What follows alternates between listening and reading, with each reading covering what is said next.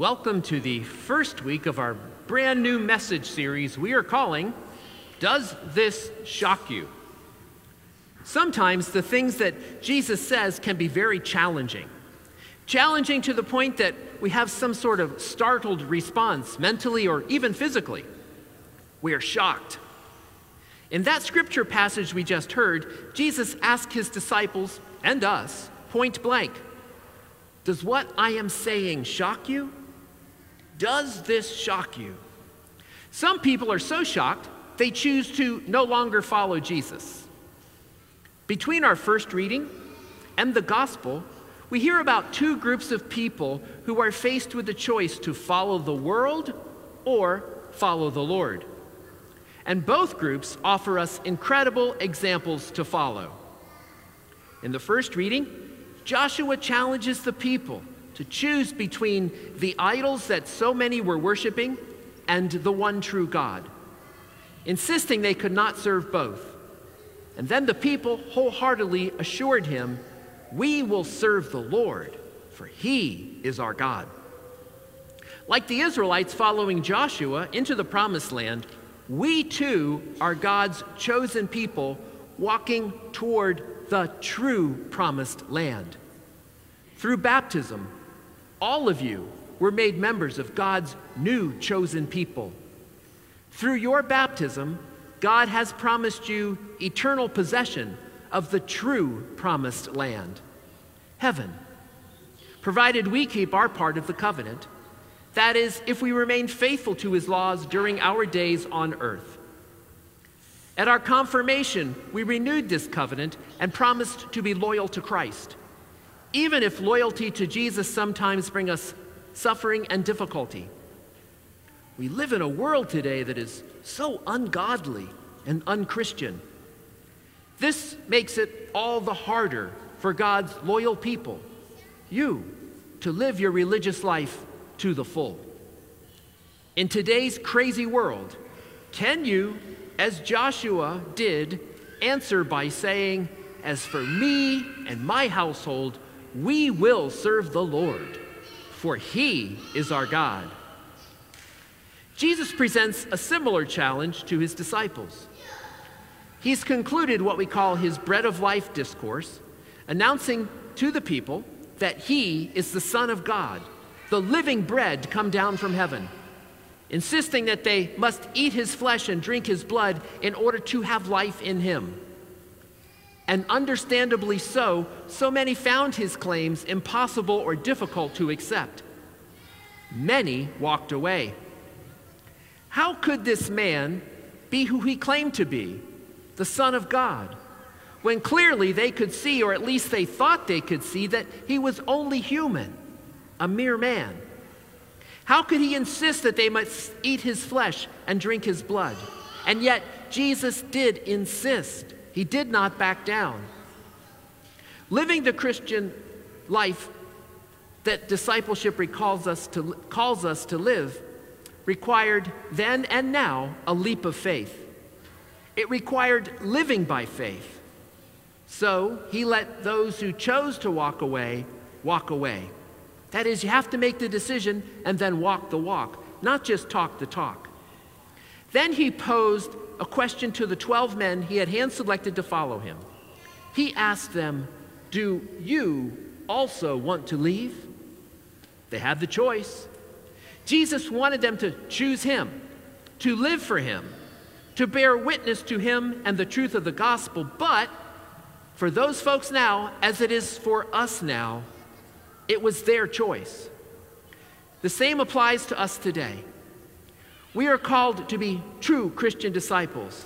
That is, to live lives of love and service to the Lord, bearing witness to who he is through those lives of love and service, bearing witness that he is indeed the Son of God and the truth that he proclaims. Yet this calling is a difficult one, is it not? Living it out requires a great faith commitment to put Jesus before all else, even when it's not the popular thing to do, even when others around us choose differently and maybe make fun of us for being Christian. We must make the choice.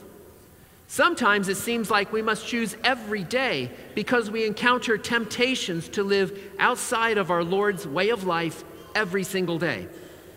Can we wholeheartedly exclaim, as Joshua did, "As for me and my house, we will serve the Lord"?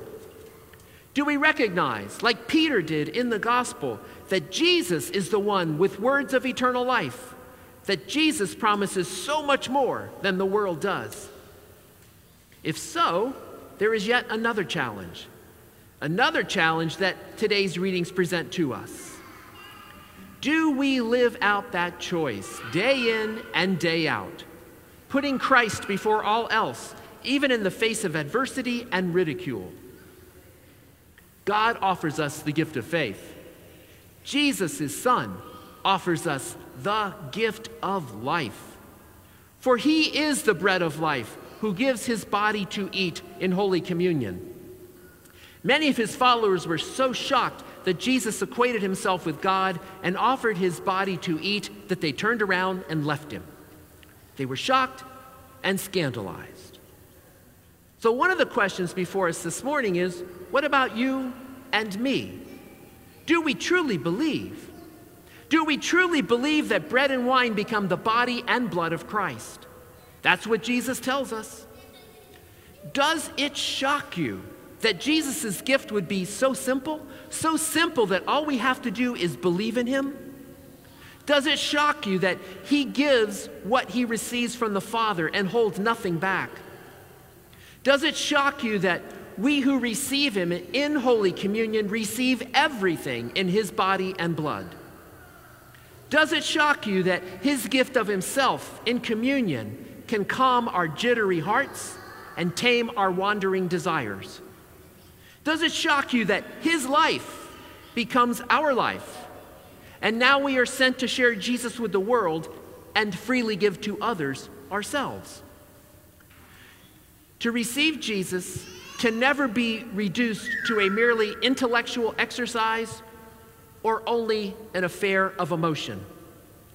Jesus, who receives everything from the Father and offers everything back to the Father, gives himself to us, his body and blood. And to truly live for us means to open our hearts completely to him, so that when we receive him in Holy Communion, we will be transformed by Jesus Christ. How many of us have really chosen the Lord? Really chosen the Lord as the definer and shaper of our lives? There's one way to find out. Track the pattern of your choices, day in and day out. What do you usually choose? Who do you usually choose? Here's a rule for everyday life. Do not do anything which you cannot offer to God. If you are restless, discontented, and sad, your heart is telling you that you've given it away to something far too small. Perhaps you've given your heart to the world. But if your heart is peaceful, even in the midst of turmoil, you can be sure that your heart is resting in the Lord, who is slowly reshaping you into his image and likeness. This is what we want you to know today. We are invited once more to choose whom we serve. Jesus invites us to follow him as the Son of God, not just a man. Jesus invites the disciples to believe and follow.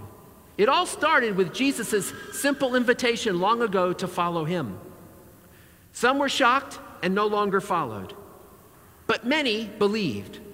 Many believed and accepted Jesus' invitation to believe in him and stay close to him. This is what we want you to do this week. Be like Jesus. Be like Jesus. Extend an invitation to someone to join you for Mass. Some may be shocked that you asked and not accept, and you may feel mortified, but some will accept.